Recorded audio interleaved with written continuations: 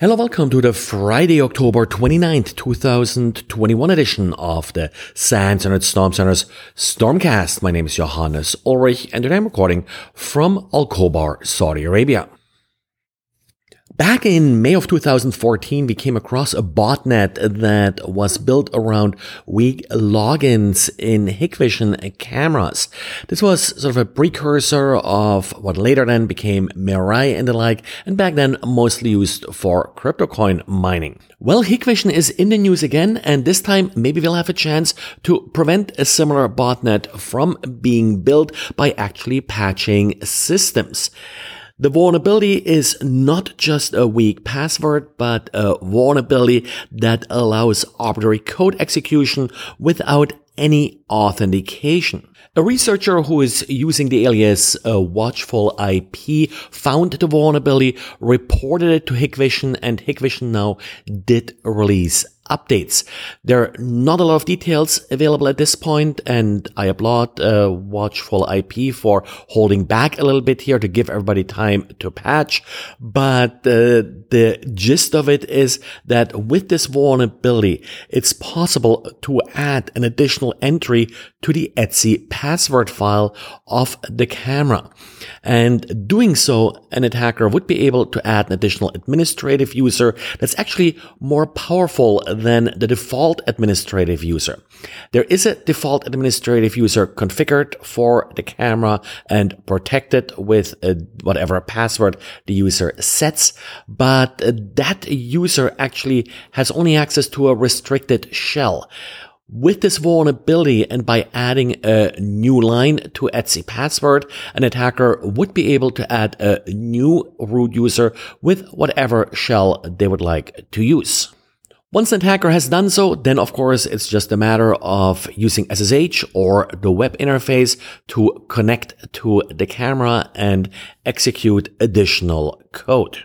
So this is something that has to be patched quickly. Like I said, an updated firmware has been released. Now, there is a large number of affected devices out there. What's sometimes a little bit confusing is that the same device may actually be marketed and sold under different names. So double check and sometime this weekend, maybe next week, do attempt to download an updated firmware for whatever IP camera you have. You may have missed some, even if it's not a Hikvision camera. Often these updates are not as well publicized. And Watchful IP is also stating that many of these cameras are used in critical infrastructure. I remember back with the botnet in 2014, we found a bunch of cameras that were used at the Panama Canal.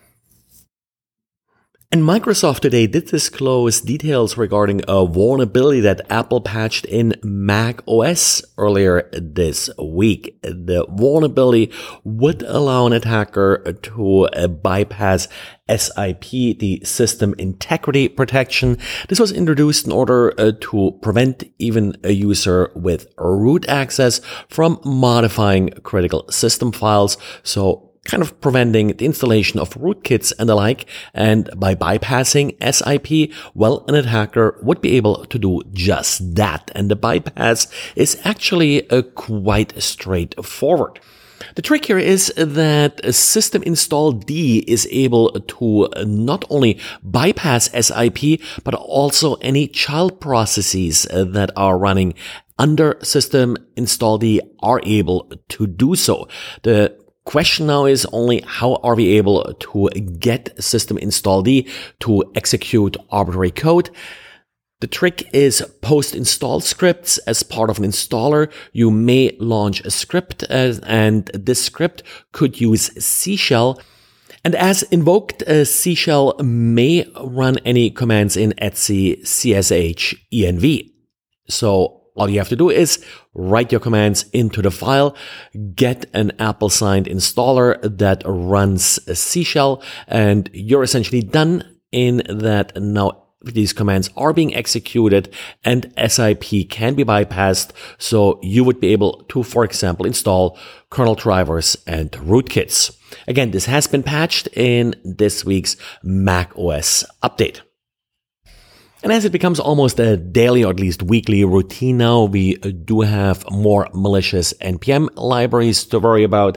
This time it's noblogs.js-proxy and noblogs.js-proxies. So the plural form. Well, the real library is noblogs.js without proxies, but it is a proxy library, so it is possible that you're confusing libraries here easily, essentially typo squatting, so be careful what you're including in your projects.